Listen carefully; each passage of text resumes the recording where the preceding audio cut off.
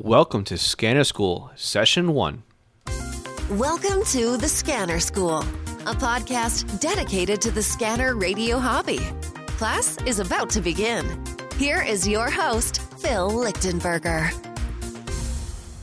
My name is Phil Lichtenberger, and I want to welcome you to the very first episode of Scanner School. Before I jump into my background and who I am, I would like to say welcome and thank you for being on the other end of this podcast. The goal of Scanner School is to answer all of your questions about the scanner radio hobby. You see, each week I'll be here to cover a different topic related to scanning and radios. And we'll talk about the differences, for example, simplex and repeaters. We'll go through what PL tones are, frequencies, antenna systems, coax, and even different trunk radio systems. We'll go into details of Motorola trunking and how they're different from, say, EDAX and LTR. We'll discuss rebanding and what effects it had on scanning. We'll even talk about the new digital modes, such as P25 and DMR, also known as Moto Turbo. So again, this is just a very short list of things I would like to cover on future episodes of Scanner School. So let me just say, if you're new to the hobby, welcome. And if you've been away from the hobby and you're finding yourself coming back, I want to say welcome back. And if you're very active into the hobby, I want to say thank you for spending some time with me. And I hope that you will reach out and maybe one day be a guest on this podcast. So today is January 2nd, 2018, and it's a very exciting day for me, and I hope it's also a very exciting day for you. Because for those of you listening in the future, today marks the launch of the Scanner School podcast and, of course, Scanner School website. So as I stated in my intro statement, my name is Phil Lichtenberger. I've been around radios almost my entire life. If you can't tell from my accent, I was born and raised, and I spent most of my life in Long Island, New York. So if we go back to about the time I was born, my father worked in a two-way radio shop. And before he met my mother, he was into radio. He grew up at my grandparents' house, and he was doing CB back then. You know, he had a license at the time for CB. And he had his amateur radio license, and again, those weren't the days where you could just walk in to your local amateur radio club. You know, he had to go into the city and go. I believe it was like an FCC bureau building, if I remember the story correctly, and that's where he had to go to take his amateur radio license. So I guess in a way you can say, you know, radio is in my blood. To me, growing up, my earliest memories include being at my grandparents' house and watching the red lights dance from left to right and flying by in the old Bearcat 101. And if I close my eyes, I can still see, standing in their U-shaped kitchen above the microwave and to the left of one of those phones that would hang on the wall, with the long receiver line so you can go halfway across the house and trying to gain some privacy while you're on the phone.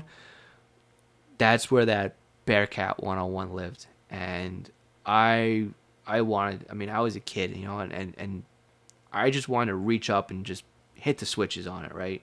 I mean, that's what kids do. But I just remember being at my grandparents' house and you know, my brother and I would play with the toy trucks or whatever is what we would do, you know, on the living room floor, or be later at night. And my aunt we'd watch New York Islander games. That's where I was introduced not only to, you know, to a lot of other things, but, you know, hockey as well.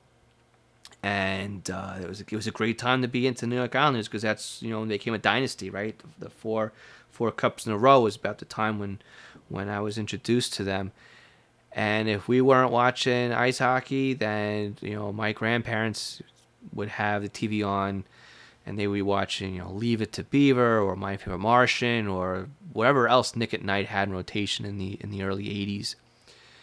And I tell you, every time I look at my own Bearcat 101 sitting on my shelf, I'm taken back, and I remember those days at being at my grandparents' house. So before those days, though, my father worked at a marine shop in Freeport, New York. So in addition to selling, Shakespeare Ugly Sticks and other kinds of marine radios, they sold crystals. So back in the days before synthesized radios, you would pop a crystal into your receiver or your transmitter, and that's what set you on frequency, right? That was it. Somebody who wanted to listen to something on their scanner or change a frequency in the radio, where they would walk in and they'd see the guy behind the counter, which in this case would be my dad, and say, "Hey, I want to listen to VHF Marine Channel 16," and he'd go in the back of the shelf and he'd pull out a crystal that was cut for VHF Channel 16. Or somebody would walk in and say, "Hey, I want to listen to the police department. I want to listen to the fire department." And again, back in those days, there really wasn't a lot of frequencies as there are today. And it was pretty easy to find the crystals you wanted because the guys knew what sold in the area and they would keep it in stock. So you didn't really need to know, "Hey, I need to listen to something, 156.8 or 33.9 or whatever it is, the frequency that you wanted." The shop clerk normally knew what you were talking about. And funny thing about that is my dad still has in his garage. He's got those dirty, dusty, tinted baby food jars to the brim, of crystals. And it's funny to see them there, right? But it's a reminder, right, how technology changes. And back in those days, you had a radio that held 4 channels, 8 channels, 16 channels, and that was plenty, right? Fast forward, right, we'll jump over the time at my grandparents' house and what we're talking about now with my dad. But as years go by, right, scanners change, and eventually my dad had swapped out the crystal receivers for synthesized receivers. Basically what that means is it allows you to somehow put the frequencies in without the need for crystals, whether it be with like the Bearcat 101 by setting the dip switches on the front and hitting the program button and locking in the channel. And then eventually, things become what they are today, where you have a digital interface with a keypad, and you can pop the frequency in using the keypad. And again, times change too, and you can also use computers these days too, right? But my dad had all these receivers, and I can go through boxes at his house, or some boxes even at my house, because things seem to migrate from his place to my place.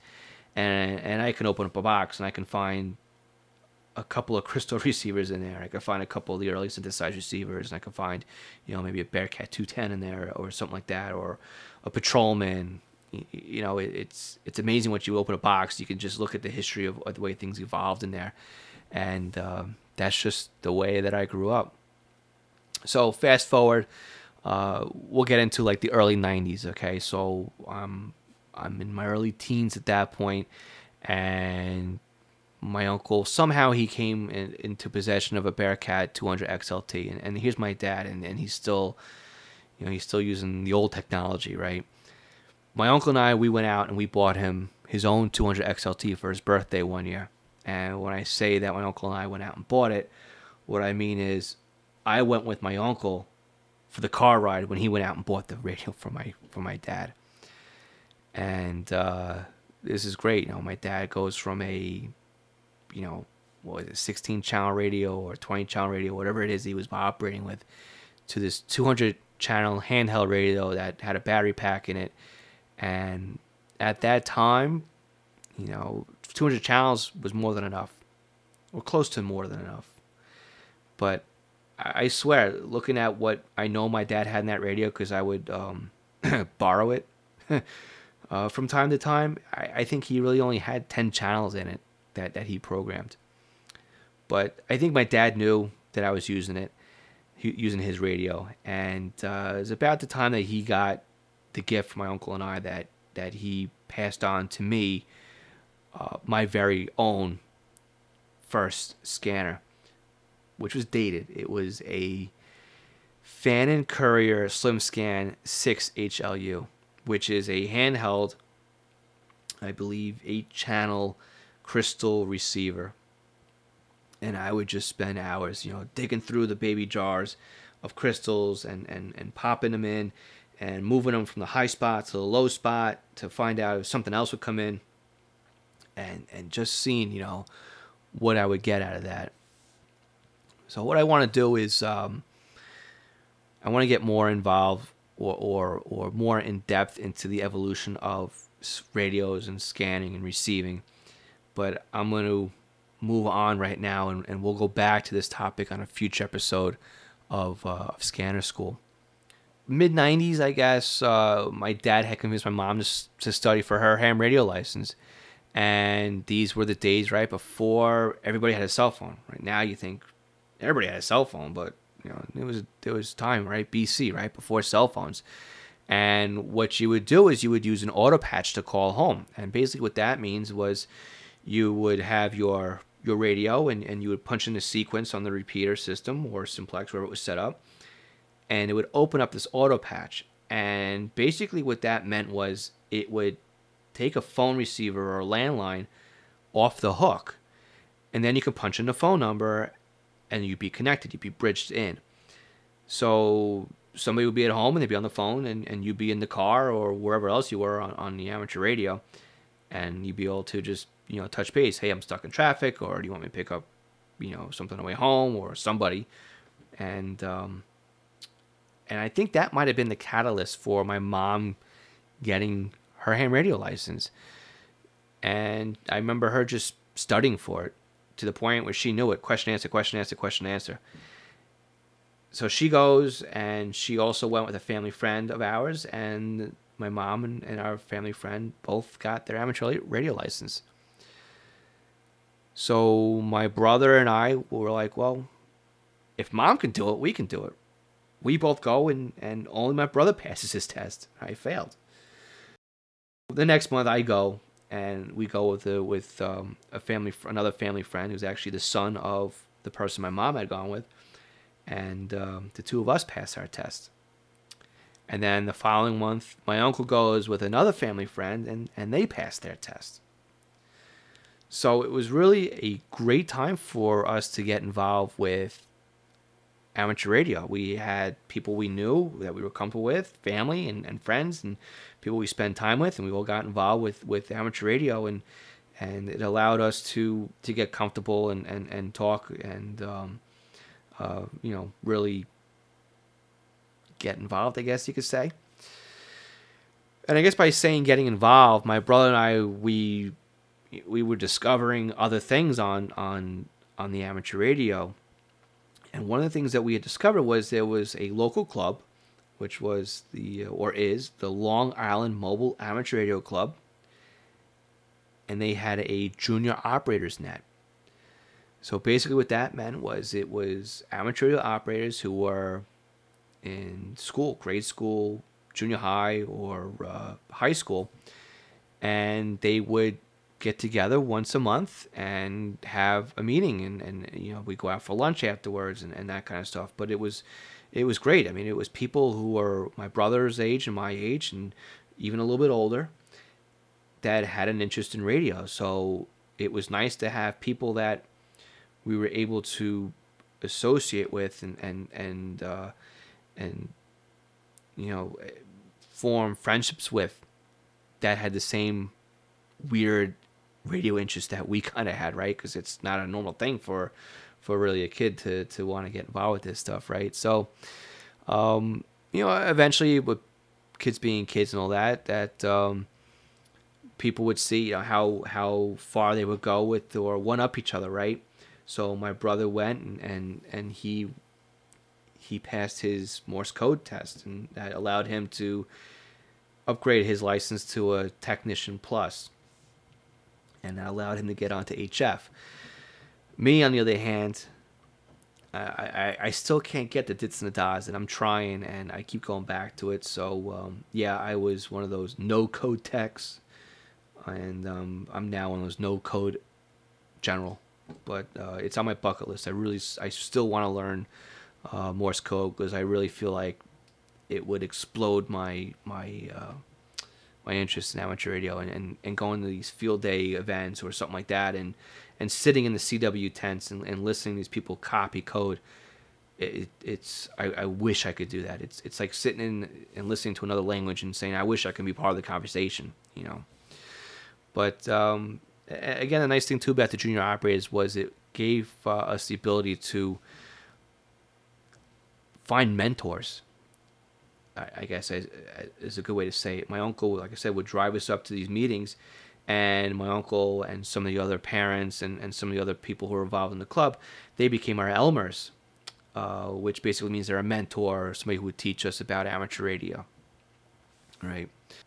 Again, I want to get more into the ham radio stuff in future episodes, so we'll talk more about that. I'm not gonna keep this, I don't want you guys to think, oh, it's Scanner School, but it's all about amateur radio. That's not really why I'm here.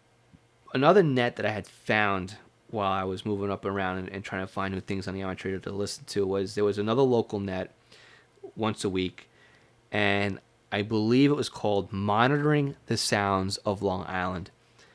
And it was a play on words for the Long Island Sound. And for those of you who don't know the geographical area here, the Long Island Sound is the body of water that's to the north of Long Island and to the south of Connecticut. And basically it's between Long Island and Connecticut. It's the Long Island Sound.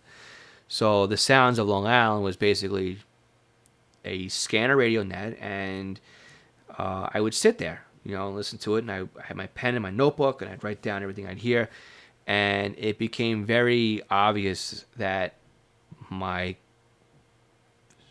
crystal receiver wasn't going to cut it anymore, right? So I also discovered around the same time that there was a Swap and Shop net, and again, Swap and Shop net would be people listing things for sale or looking for something. And again, days before the internet and eBay and that kind of stuff, you just jump online and find what you wanted to find. It was a great way for me to find something local, and somebody was selling a BC 200 XLT, and I jumped on it. I remember sitting there and with the new radio and just going through the notebook again, and I stole my dad's police call book when he wasn't home, and I would just turn the pages and write down what I wanted to listen to in the notebook and break them up by frequencies and banks, and spend hours programming this BC 200 XLT. And then I wouldn't like it, and then you'd wipe it out and you'd start all over again. And it was work. I mean, you had to go in there and program in 200 channels, and me, with the police code book, I want to listen to everything. So I had that thing full.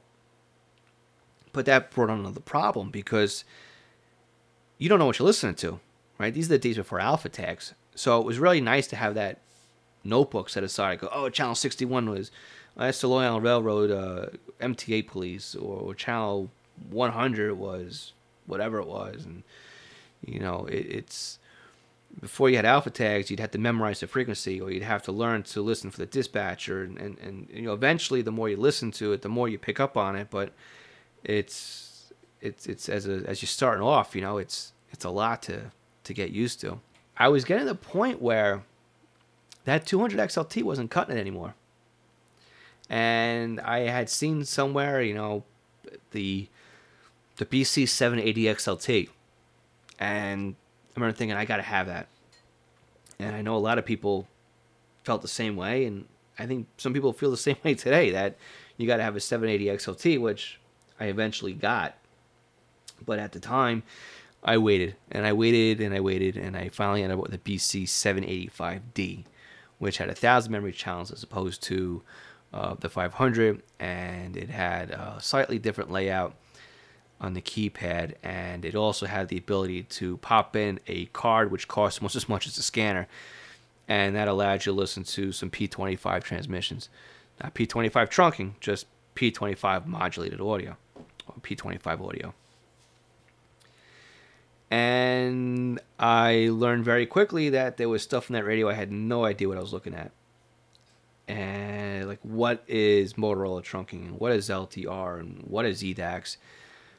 And I was lost, and there was a learning curve. Like, what's what is LT, the logical channel numbering, and why does it make a difference as to how I program the radio, and why am I not picking this up, and why is what's the difference between Motorola Type 1, Type 2, and is this a splinter site? Do I need a band plan? Do I need this? And that's kind of why I'm here now. It's like I really wish I had somebody helping me at that time where, I was really getting into it. And, I still remember being in that position where I desperately wanted to learn more about this radio and how it worked. And I'm here hopefully to help somebody else who's in that same position right now. So I'll fast forward a little bit, and shortly after getting married in 2003 and buying my own house and putting up my own antennas and getting my own, little radio corner set in my own house, that I decided I want to be able to listen to the local stuff at work. And these were the days before Broadcastify and everybody having an app in their pocket. When you put your radio online, there wasn't really much help out there. There wasn't an app, and it was a very crude tutorial on how to do it.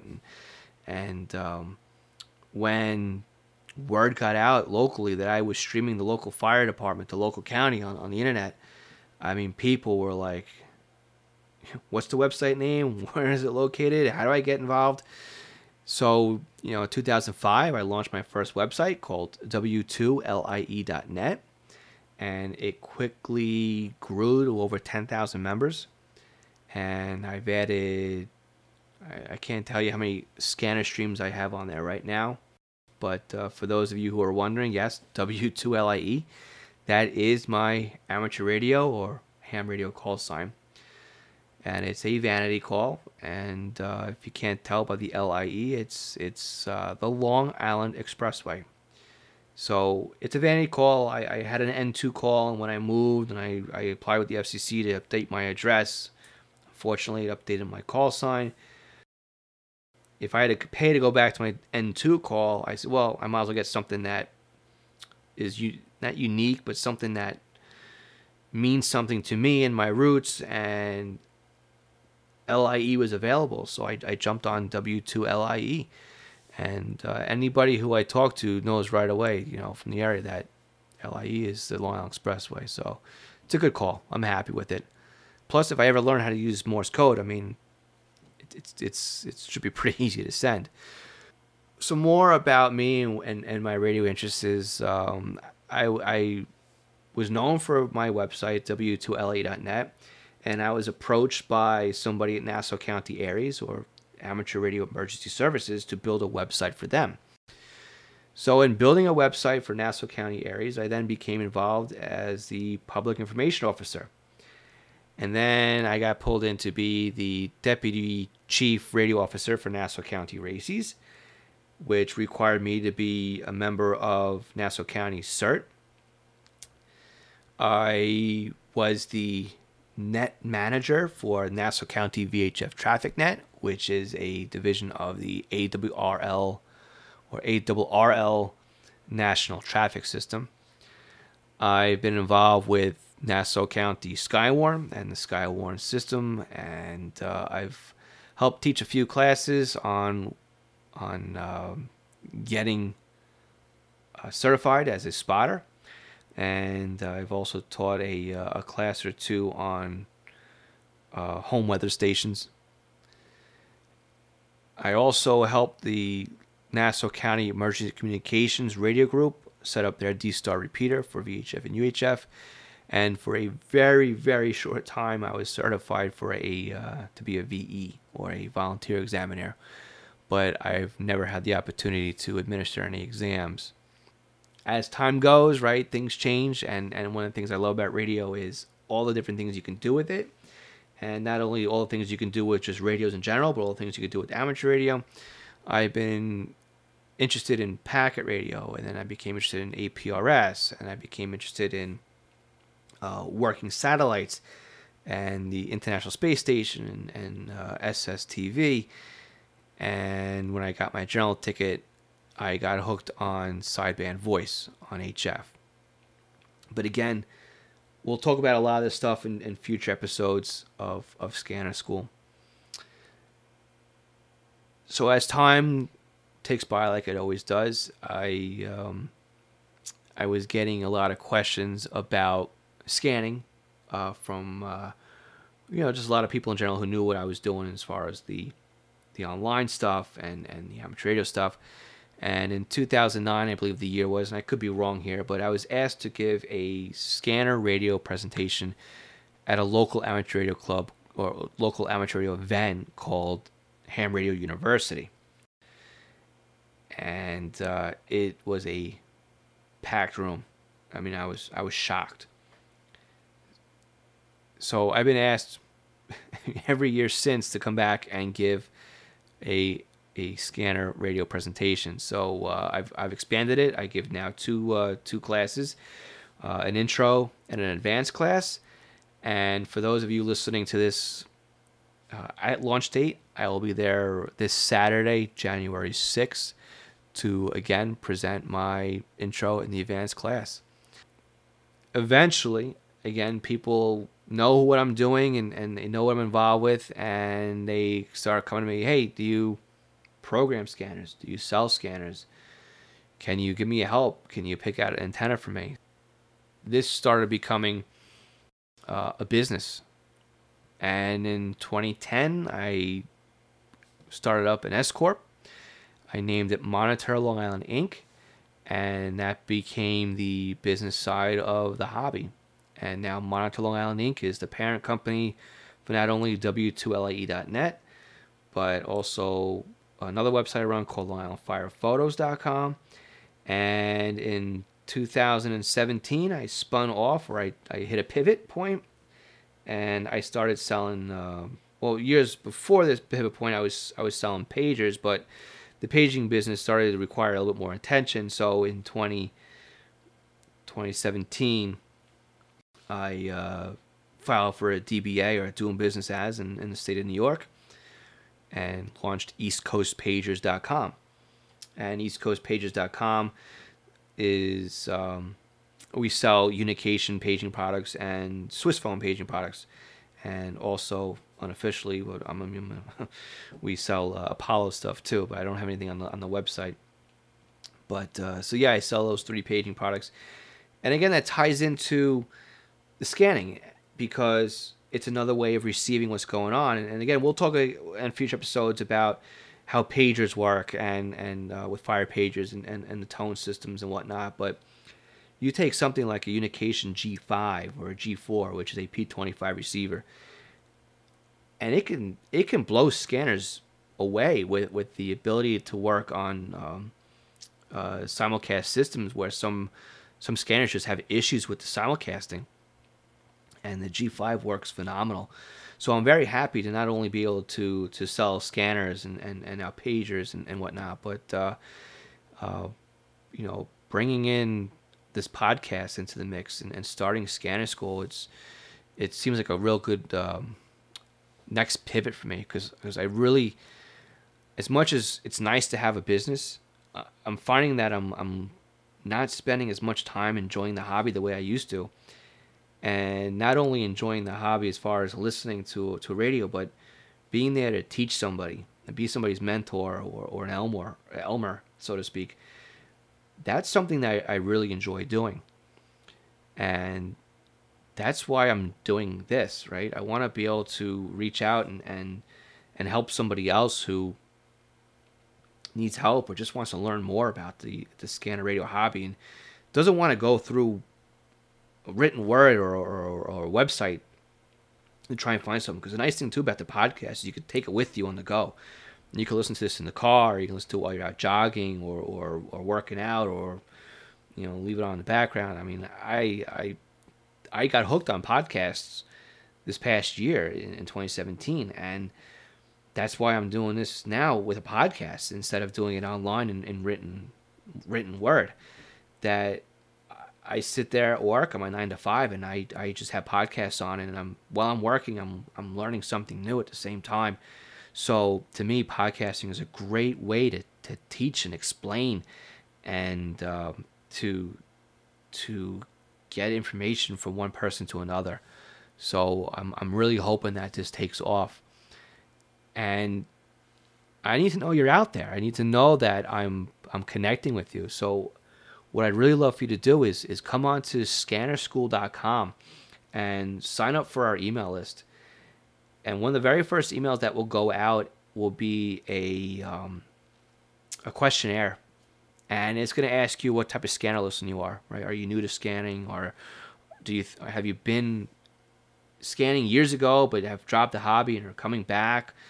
Or are you a self-proclaimed expert? I would like to know a little bit about you, and I'll follow that email up with an open-ended question like, tell me more about you. Tell me more about who you are and how I can help you, or do you want to be on the show? And I would love to hear your stories. I'm sure other people would too. Like, what do you do with radios, and how does that fit into your life? So let me know, that you're there and what you're looking for. I'd love to help you out. But the one thing that, again, I would love to say is help me out is by going onto iTunes or Stitcher or Google Play, or however it is that you get this podcast onto your device, and leave me a review and subscribe. That would definitely help us out. And again, it would motivate me to see that there's people who are subscribing to the podcast. But if you're like 2016 me and have no idea what a podcast is, or don't even have an iPod and have no way of listening, you can always go to scannerschool.com, and we'll have an embedded link on the website to listen to the podcast as well. So you don't necessarily need to have a device in your pocket to listen to this. You can listen to it right from the internet as well on a web page. And my goal is every Tuesday to deliver a new session or a new episode to you. So with that, I want to say thank you so much for spending some time with me. I hope that the last 30 minutes or so have been informative and have given you a little bit of a background on who I am and why I'm here and what I hope this podcast becomes. I have a nice long list of topics that I would like to talk about. And again, not every podcast is going to be a 30-minute. I would think that I can deliver the content in bite-sized pieces. I don't want to bore anybody. I don't want to go too deep into something that I start turning people off. So there might be a session or two that may run only 5 or 10 minutes, and that'll be a complete session or a lesson. But again, you can always find us again at scannerschool.com, or again, subscribe to us on iTunes or Stitcher or Google Play. And I look forward to delivering another session to you next week. So with that, I'm going to say 73, which means best regards, and we'll talk to you next time. Thanks for listening to the Scanner School podcast. Be sure to visit www.scannerschool.com to access the show notes and bonus content.